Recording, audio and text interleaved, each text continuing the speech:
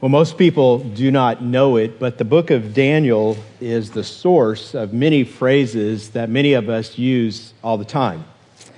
Maybe you have at one point said that someone has feet of clay. That's from Daniel chapter 2. Maybe you have experienced a family crisis and you have said about it, it feels like I am being thrown into a fiery furnace. That's Daniel chapter 3. Sometimes people at work will find themselves saying, I feel like I'm about to walk into a lion's den. Anyone ever said that when at work? That's Daniel chapter 6. Well, Daniel chapter 5, which is our text for today, actually gives us 3 more of those familiar phrases. How many times have either you said or you've heard someone say something about the writings on the wall or weighed in the balance and found wanting, or their days have been numbered? All those phrases come from Daniel 5. Now, last week, if you're here, you'll remember that we saw how the insanity of pride puts us into opposition with God and how that is a place that no sane person should want to be. Today, we're going to take that a step farther. We're going to see where pride ultimately takes us, and it takes us to the place of God's judgment.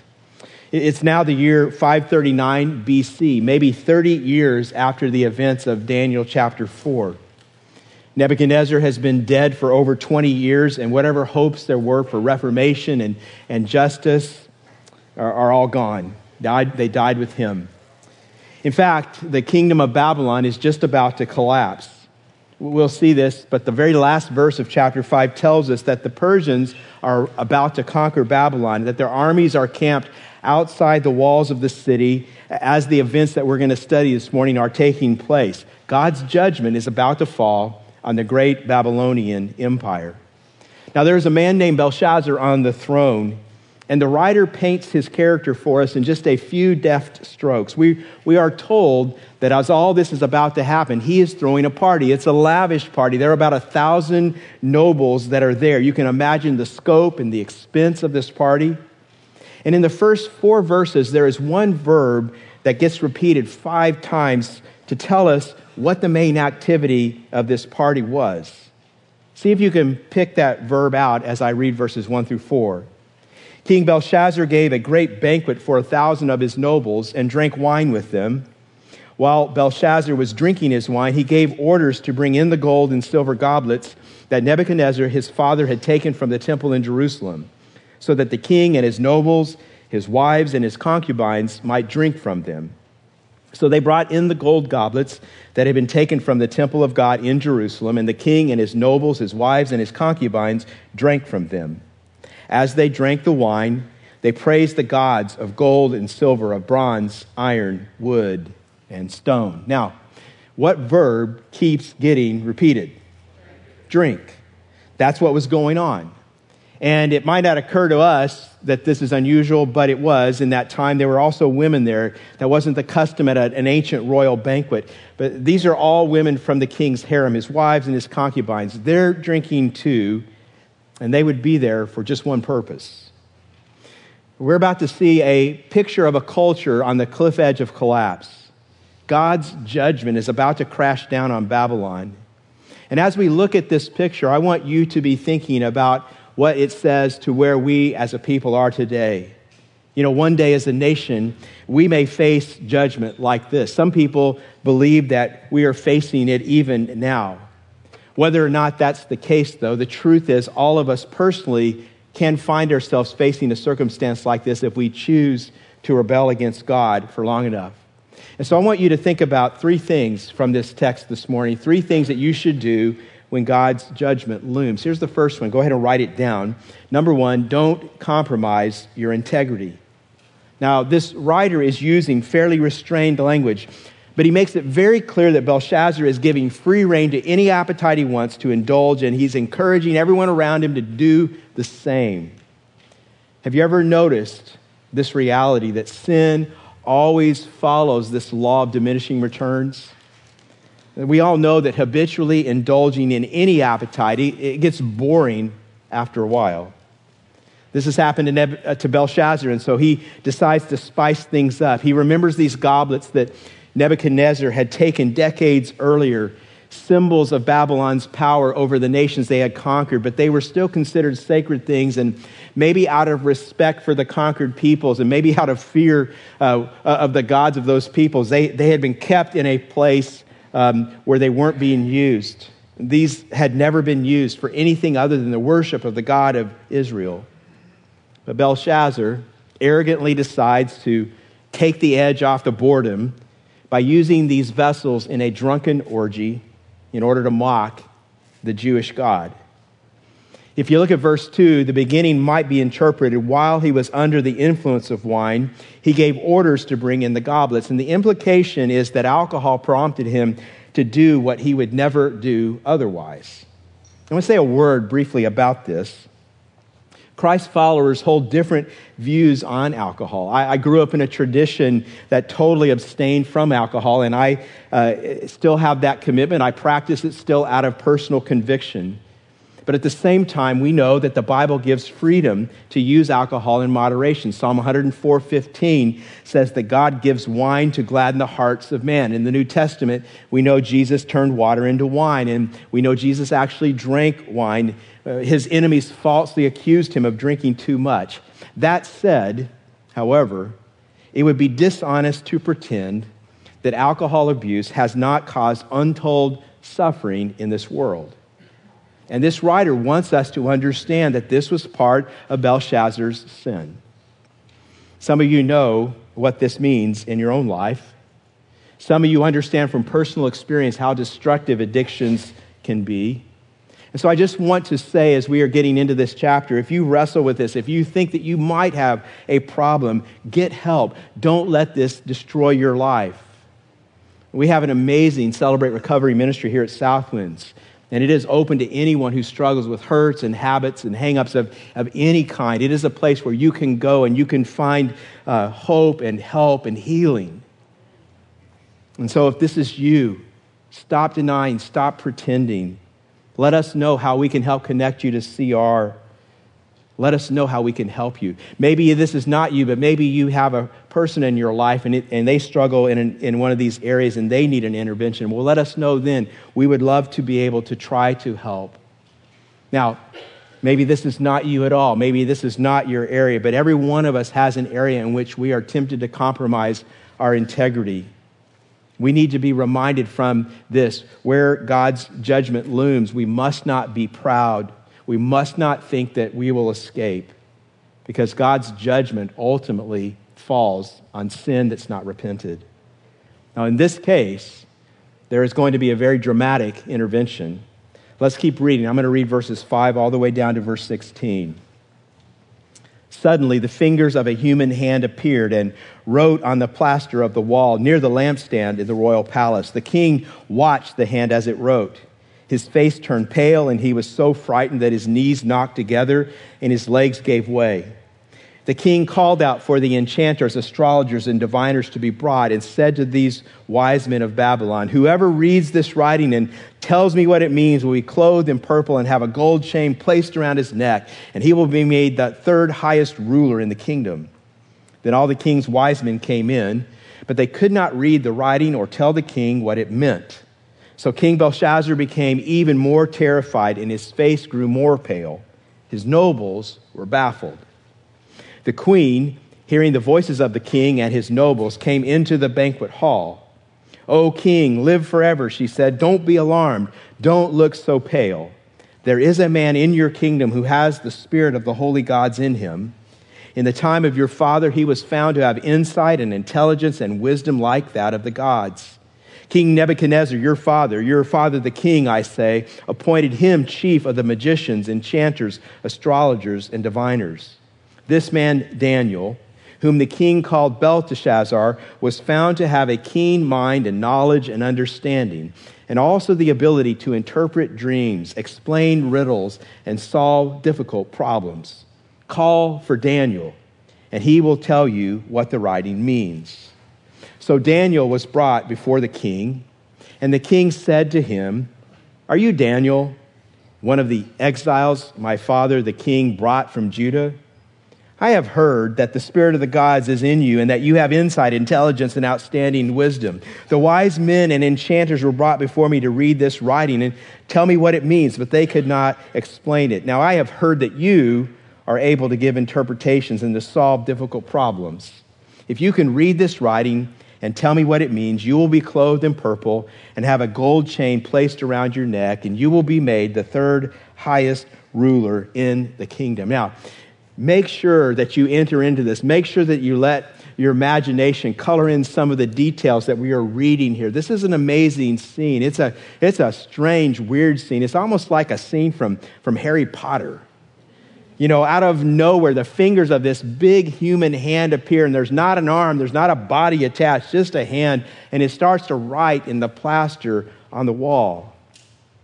Now, Rembrandt painted a very famous picture called Belshazzar's Feast that captures the scene. And you have to try to imagine what's going on in the king's mind. I mean, maybe he wonders if he's had a little too much Merlot, and maybe it's time to switch to Starbucks, you know. Maybe, but then he realizes it's not an imaginary thing. The words are real, and he's terrified. Actually, the Hebrew phrase translated, his legs gave way, is more literally translated, his loins were loosed. And some scholars believe it indicates that he needed to change his underwear. Now, King Belshazzar does what most people do. He turns to the resources of his culture. He calls in the important people, the powerful people, the wise people. He asks for their advice, but you see, no one can help him. No one has answers. It's a lot like today when many people in our culture are discovering that science and politics and chasing personal fulfillment just cannot meet the deepest issues of life. This king is terrified. But then the queen, who's probably Belshazzar's mother, remembers an old advisor of Nebuchadnezzar's. And so Belshazzar sends some men, and they track him down. They get him out of bed in the middle of the night, and Daniel is brought into the midst of this room. And again, do not miss the drama of this moment. You need to understand, when we first met Daniel, and for us it was just a few weeks ago in chapter 1, Daniel was a young man, probably a teenager in the second year of Nebuchadnezzar's reign. It is now, in chapter 5, over 60 years later.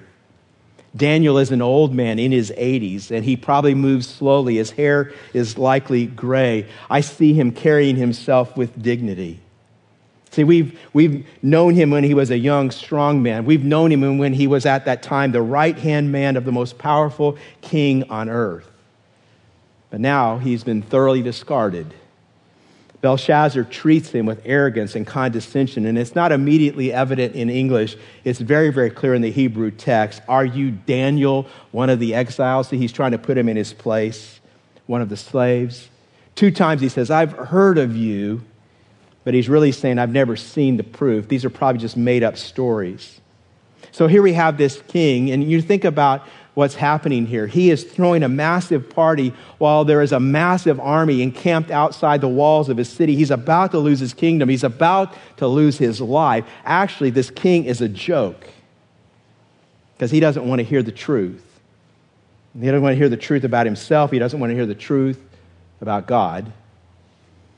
Daniel, I think, looks around, and one glance tells him what's been going on in this room, that this king, charged by God to serve the people, is serving only himself. I think there had to be a moment when Daniel looks and he sees these gold and silver goblets from the temple, and maybe he realizes that he hasn't seen those since he was a boy. And maybe Daniel thinks of his home, from which he's been exiled his entire adult life. And maybe he remembers what it was like to worship in God's temple as a boy, gathered together with God's people, those vessels that cost his people so much to create, now being used not for the worship of God, but he sees what they were being used for. And he stands before this king who trashed his career, who forgot his people, who blasphemed his God. This king who sees the writing on the wall, and he asks Daniel to tell him what it means. And he kind of flippantly, pridefully tells him, I'll give you some presents. But Daniel's really not interested.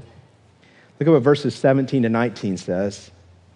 Then Daniel answered the king, "You may keep your gifts for yourself and give your rewards to someone else. Nevertheless, I will read the writing for the king and tell him what it means. O king, the Most High God gave your father Nebuchadnezzar sovereignty and greatness and glory and splendor. Because of the high position he gave him, all the peoples and nations and men of every language dreaded and feared him. Those the king wanted to put to death, he put to death. Those he wanted to spare, he spared.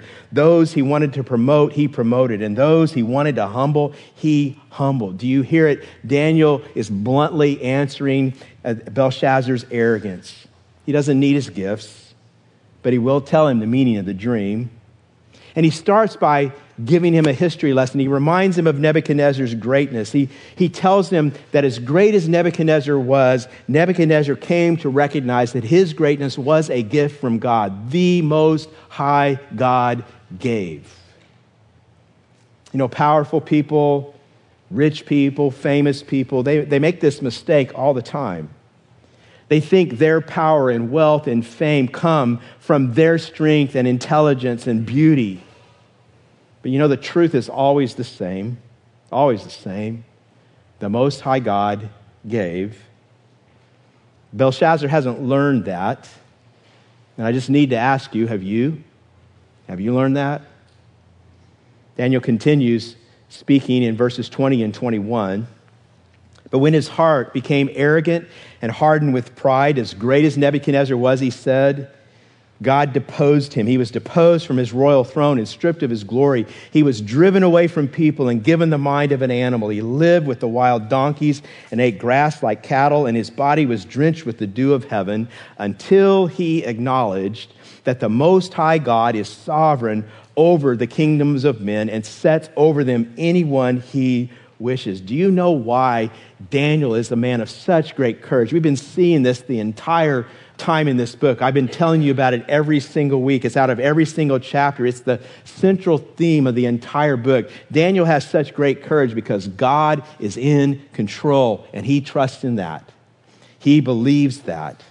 He says God is sovereign over the kingdoms of men and sets over them anyone he wishes.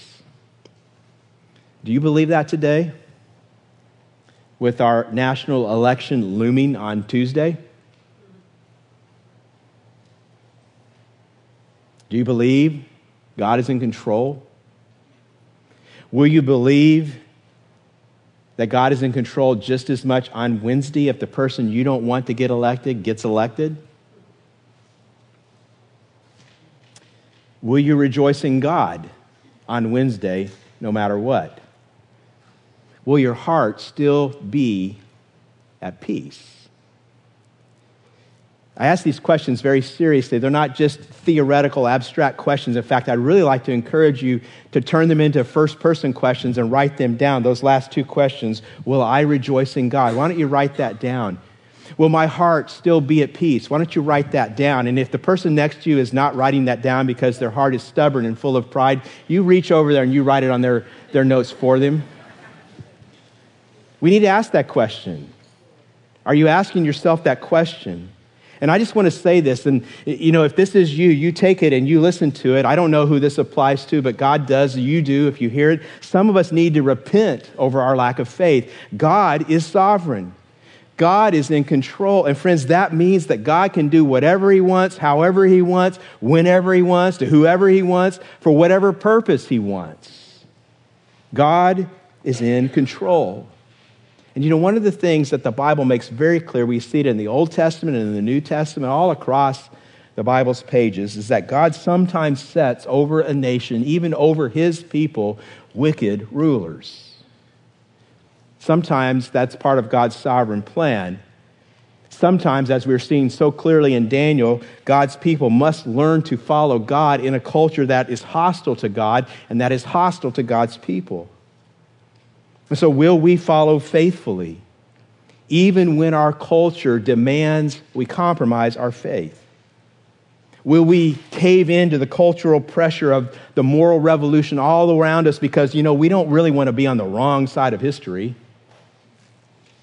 See, all around us right now, you know this, we are being told, all of us are, we are being told that some things are right and good, some things that no one who's ever followed God has ever seen as right and good, not for thousands of years.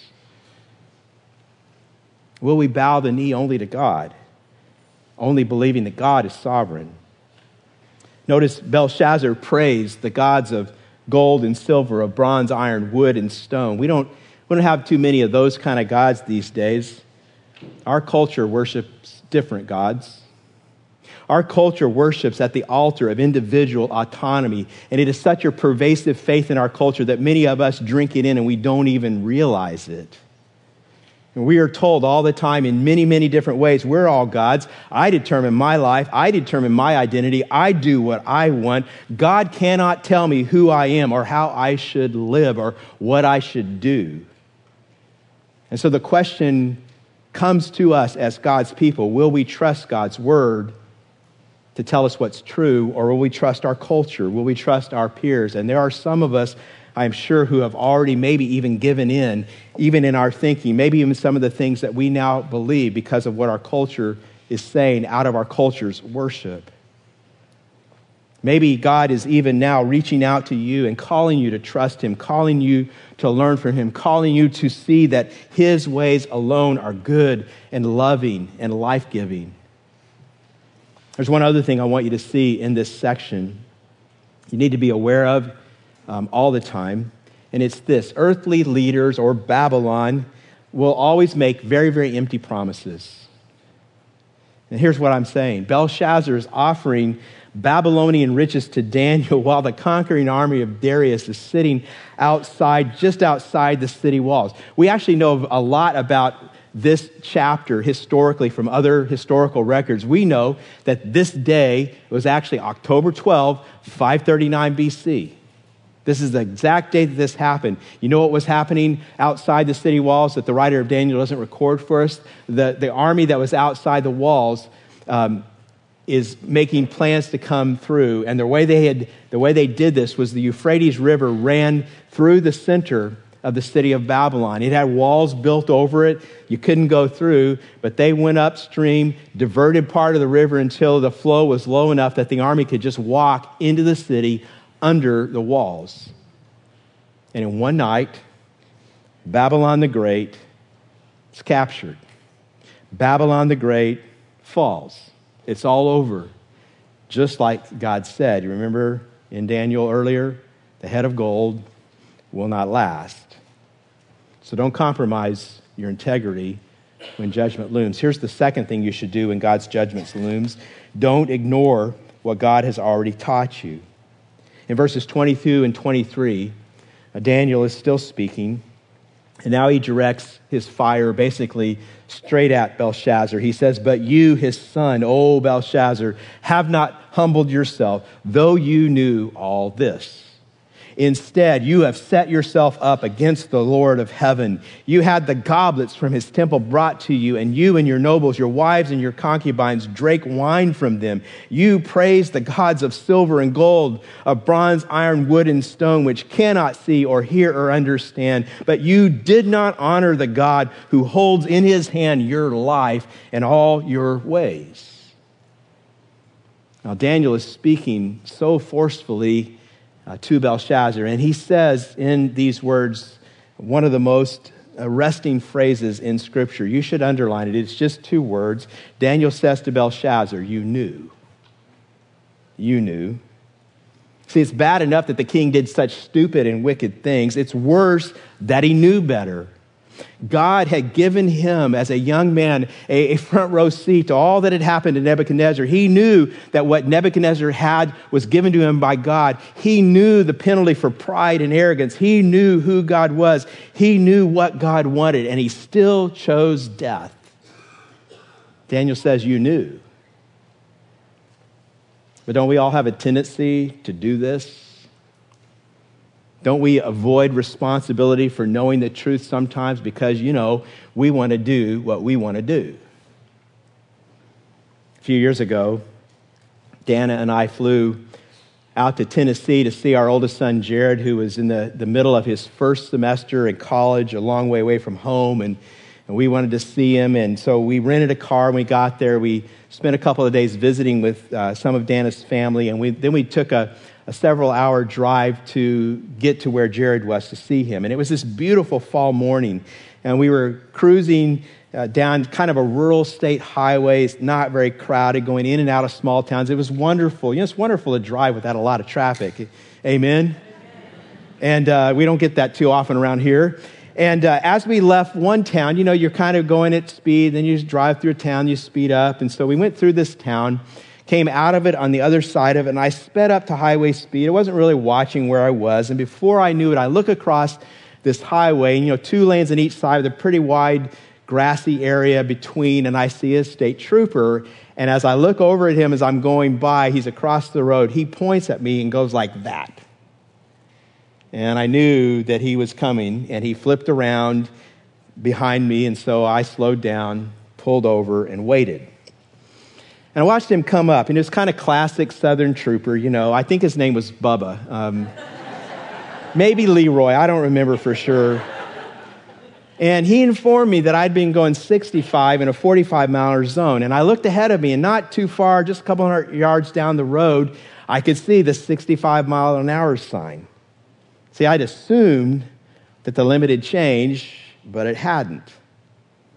And I thought to myself, this is Tennessee. There's a good chance he's a Baptist, and maybe I should tell him I'm a pastor.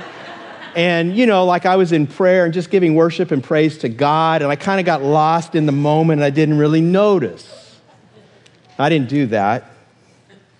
But I did mention that I hadn't realized the speed hadn't changed yet, that limit. And now, here's what he did not say to me. He did not say, "Oh, you didn't know. Well, it's okay then. I thought you knew and you were speeding anyway. That would be a real problem. But, in light of this new information, you can go now. Be free. Enjoy your day." He didn't say that. Even though I didn't know, even though I really wasn't going all that fast in that situation, just 20 miles above the limit, even though there really wasn't anyone else on the road as far as the eye could see, just us and Bubba, even though justice came my way that day. See, of course, the truth is I've been driving long enough to know on a highway like that the speed limits change and I should pay attention. The truth is I wasn't paying attention.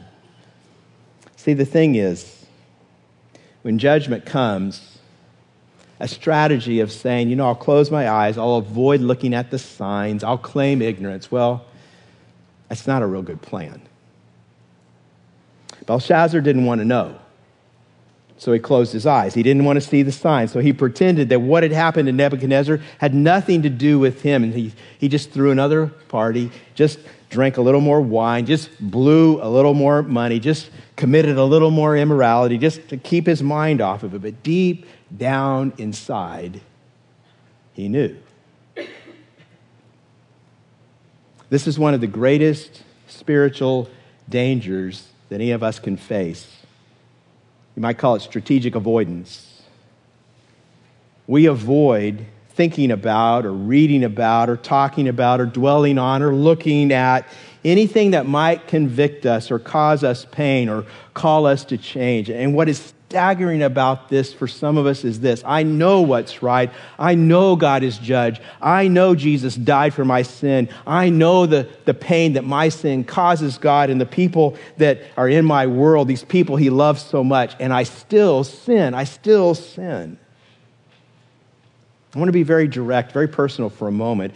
Is there any area in your life where you know, but you've been closing your eyes? Maybe you're a mom or a dad, and maybe like a lot of people in our culture, your idol is work. You've been making work an idol, and your children are shriveling up inside. You're losing them a little more every day, but you keep real busy. You stay away from friends who might speak truth to you. You avoid thinking about reality. You don't look at any of the signs. But deep down, right now, you know. Maybe you're someone who just lets your anger fly. You use words that draw blood. your words drip with sarcasm or contempt, and you just ignore the hurt look in the eyes of your spouse, the eyes of your kids, maybe even your coworkers, because you don't want to know. And this goes on day after day, week after week. You never admit you have a problem, though it's leaking out of you all the time. You never seek the help you need. You pretend it's all good, but deep down inside, you know. Maybe you've compromised with the world's thinking, and maybe you're accepting and believing things today that you would have never thought possible for you just a few years ago. Maybe you've done it because everyone in the culture you know says that it's right, but you know what God's word says. Deep down inside, you know. See, we've seen that this call to humility in Daniel 4 and 5 to Nebuchadnezzar and Belshazzar specifically involves doing justice and helping the poor. But our world that we live in suburban America is kind of designed to keep us insulated, to keep us from seeing the needs of people who are not as fortunate as us, so we can pretend like there really aren't problems. But we know. You know, I could keep going for a long time, but I think you get the point. In what areas do you know, but you're closing your eyes? Daniel 5 would tell you wherever it is, don't close your eyes. Belshazzar knew better. He knew a day of reckoning was coming one day, and now it had, and now it was too late. Here's the third thing you should do when God's judgment looms. Don't live in spiritual denial. Look at verses 24 through 28. Daniel is still speaking. Therefore, he sent the hand that wrote the inscription. This is the inscription that was written, Mene, Mene, Tekel, Parsin. And this is what these words mean. Mene, God has numbered the days of your reign and brought it to an end. Tekel, you have been weighed on the scales and found wanting. Paris, your kingdom is divided and given to the Medes and Persians. Now, God writes 3 words on the wall, and there's a kind of a wordplay involved here. In the ancient world, they love this sort of thing. These 3 words, they have a kind of double meaning. Each word at its most basic level represents a unit of measure. You could think of it like, pound or ounce and half ounce. And each word implies that Belshazzar has been measured and evaluated. But each word also has another meaning. Each word serves to puncture an illusion that Belshazzar is clinging to, an illusion that makes him possible for him to live in spiritual denial. Let me show you the words that appeared on the wall because they reveal 3 illusions that we often believe. Now, the first word is Mene, numbered. And the illusion here is this: it's my life. My life belongs to me. A lot of people think this. Belshazzar thought, I'm the king. I'm free to do whatever I want to. I'm responsible to no one else. And the truth is, God is saying to him, you're responsible to me. I've numbered your days, Belshazzar. Now, even though he is about to die, this statement is not mainly about chronology. It's more about theology. It's a theological statement. Belshazzar, it's not just your life. You are where you are because God created you and God gifted you and God put you in a place to do work for him from this little time you are on this earth. And the irony is, Belshazzar, you thought that as king you were accountable to no one, but you are accountable in reality to a greater king, the Lord, Most High God. Daniel Webster was a famous senator in the 19th century. He's where we get our dictionary from. And he was asked one time, what's the most profound thought that ever crossed your mind? And he said, man's accountability to God. Every human being, friend, every human being that walks the face of this earth will one day stand accountable in the presence of a holy God. And it is a huge illusion in our day. It may be the great illusion of our day is it's my life. I can do what I want. But the truth is, I've been given this one life from the God who made me, and I will one day stand before that God and give an account to that God of what I did with this life.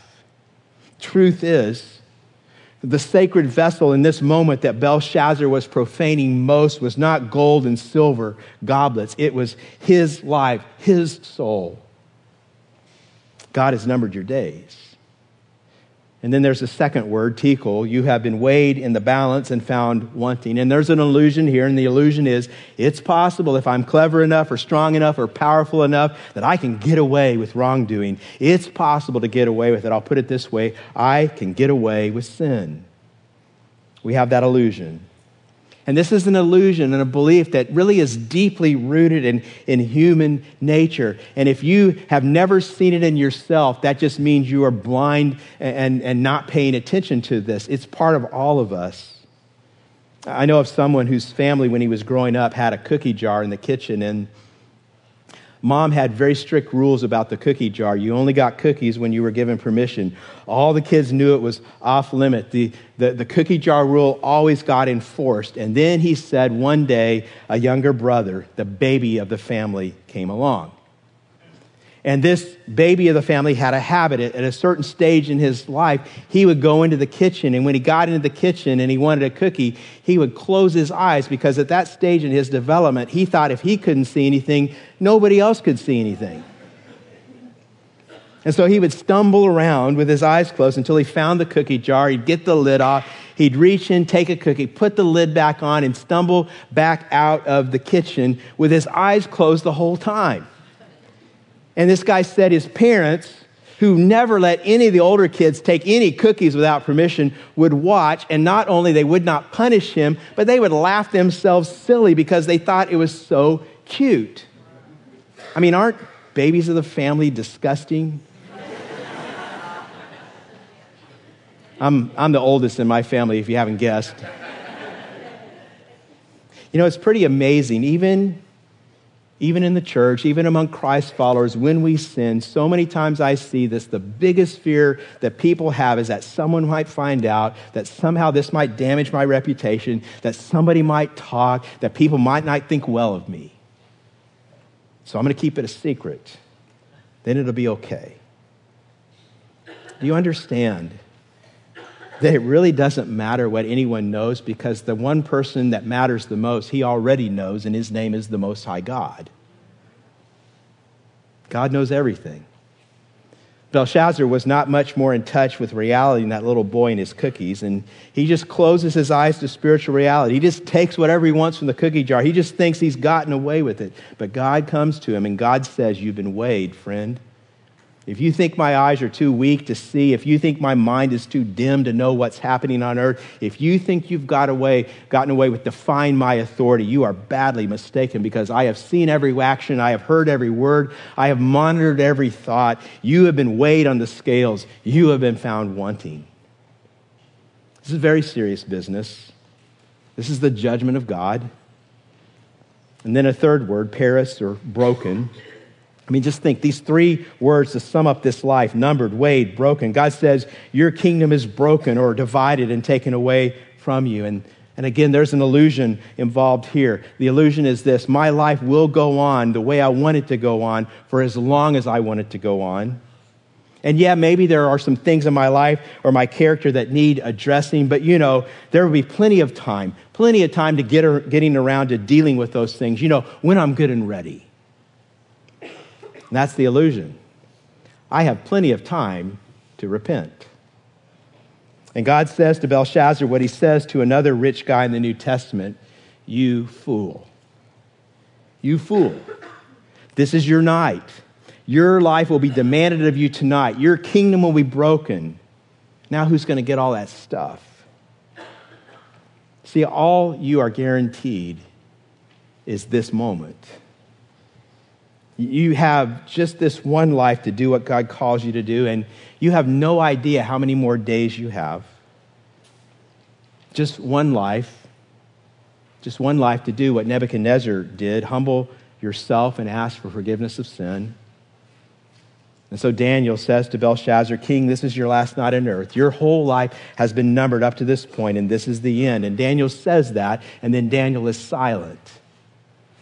And we're wanting to know, we're asking, what happens next? What does Belshazzar say? How does he respond? We wait for him to do what Nebuchadnezzar did: raise his eyes toward heaven, humble himself, and submit to God. We wait for him to do what the prodigal son did in Luke 15, to come to his senses, to fall on his knees in repentance. We wait for him to do what the thief on the cross did as he hung next to Jesus, to throw up a final prayer, to realize his desperation, to repent of his sin, and to beg for God's mercy. But it's just silent in the room. Belshazzar never says a word. These are the last 3 verses of Daniel 5. Then at Belshazzar's command, Daniel was clothed in purple. A gold chain was placed around his neck, and he was proclaimed the 3rd highest ruler in the kingdom. That very night, Belshazzar, king of the Babylonians, was slain, and Darius the Mede took over the kingdom at the age of 62. Belshazzar dies, alienated from the God of heaven, the Most High God. And the writer just lets his life stand in stark contrast to Daniel 4 and Nebuchadnezzar. He wants us to hear this severe warning that is given to anyone who refuses to humble himself before God and to repent of his sin. So I would just like to ask you to think, as you look at these words, to think about your final night, which will come one day for you and for me.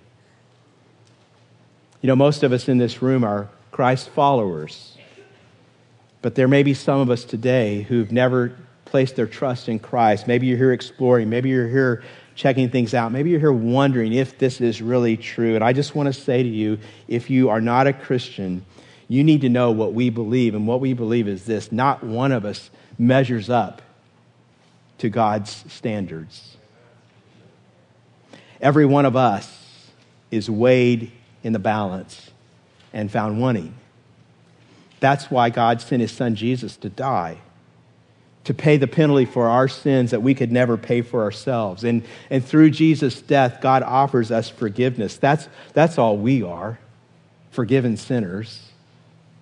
See, if you understand this, and if you ask, then you can receive that same forgiveness. You can turn from your sin. You can turn in repentance, and you can turn to God in faith, trusting in what Jesus did on the cross, and you can do it right now. You can do it today. Now, for those of us who are Christ followers, we don't need to worry about our eternal destiny. We have that gift of peace and grace. But I do want to ask us this. What if the writing were to be on your wall today? What if you were to find out that your days were numbered and coming to an end? Do you have any unfinished business? Is there anything you need to take care of? I thought this story captured something about a lot of our attitudes toward death. It's from Max Dupree. Many of you know he's a business leader and a writer, and his dad lived to be almost 100 years old, and when his dad was 98, he broke his leg and had to have surgery. He was in the hospital for the first time in his life at the age of 98. A couple of days later, Max got a call, and his dad, he was told, was sitting in a chair, and there were nurses around him, and he was refusing to go to bed. Max got down there, and there were 4 nurses there, and the nurses told Max, your dad will not go to bed. He's exhausted, and he needs to sleep, but he will not leave the chair. And so Max went to see his dad still in the chair, and he said, how are you doing, Dad? And his dad said, I'm tired. And Max said, how long have you been sitting in that chair? He said, a couple hours. Max said, the nurses tell me you won't go back to bed. That's right. Why not? Well, because the minute I get in that bed, I'm going to die. Max said, well, then, there's no hurry, is there, Dad? Nope. And so they talked a while. A little later, Max tried again. Now what do you think, Dad? You want to go to bed? No. If I get in that bed, I'll die. Max said that they had that conversation 4 times.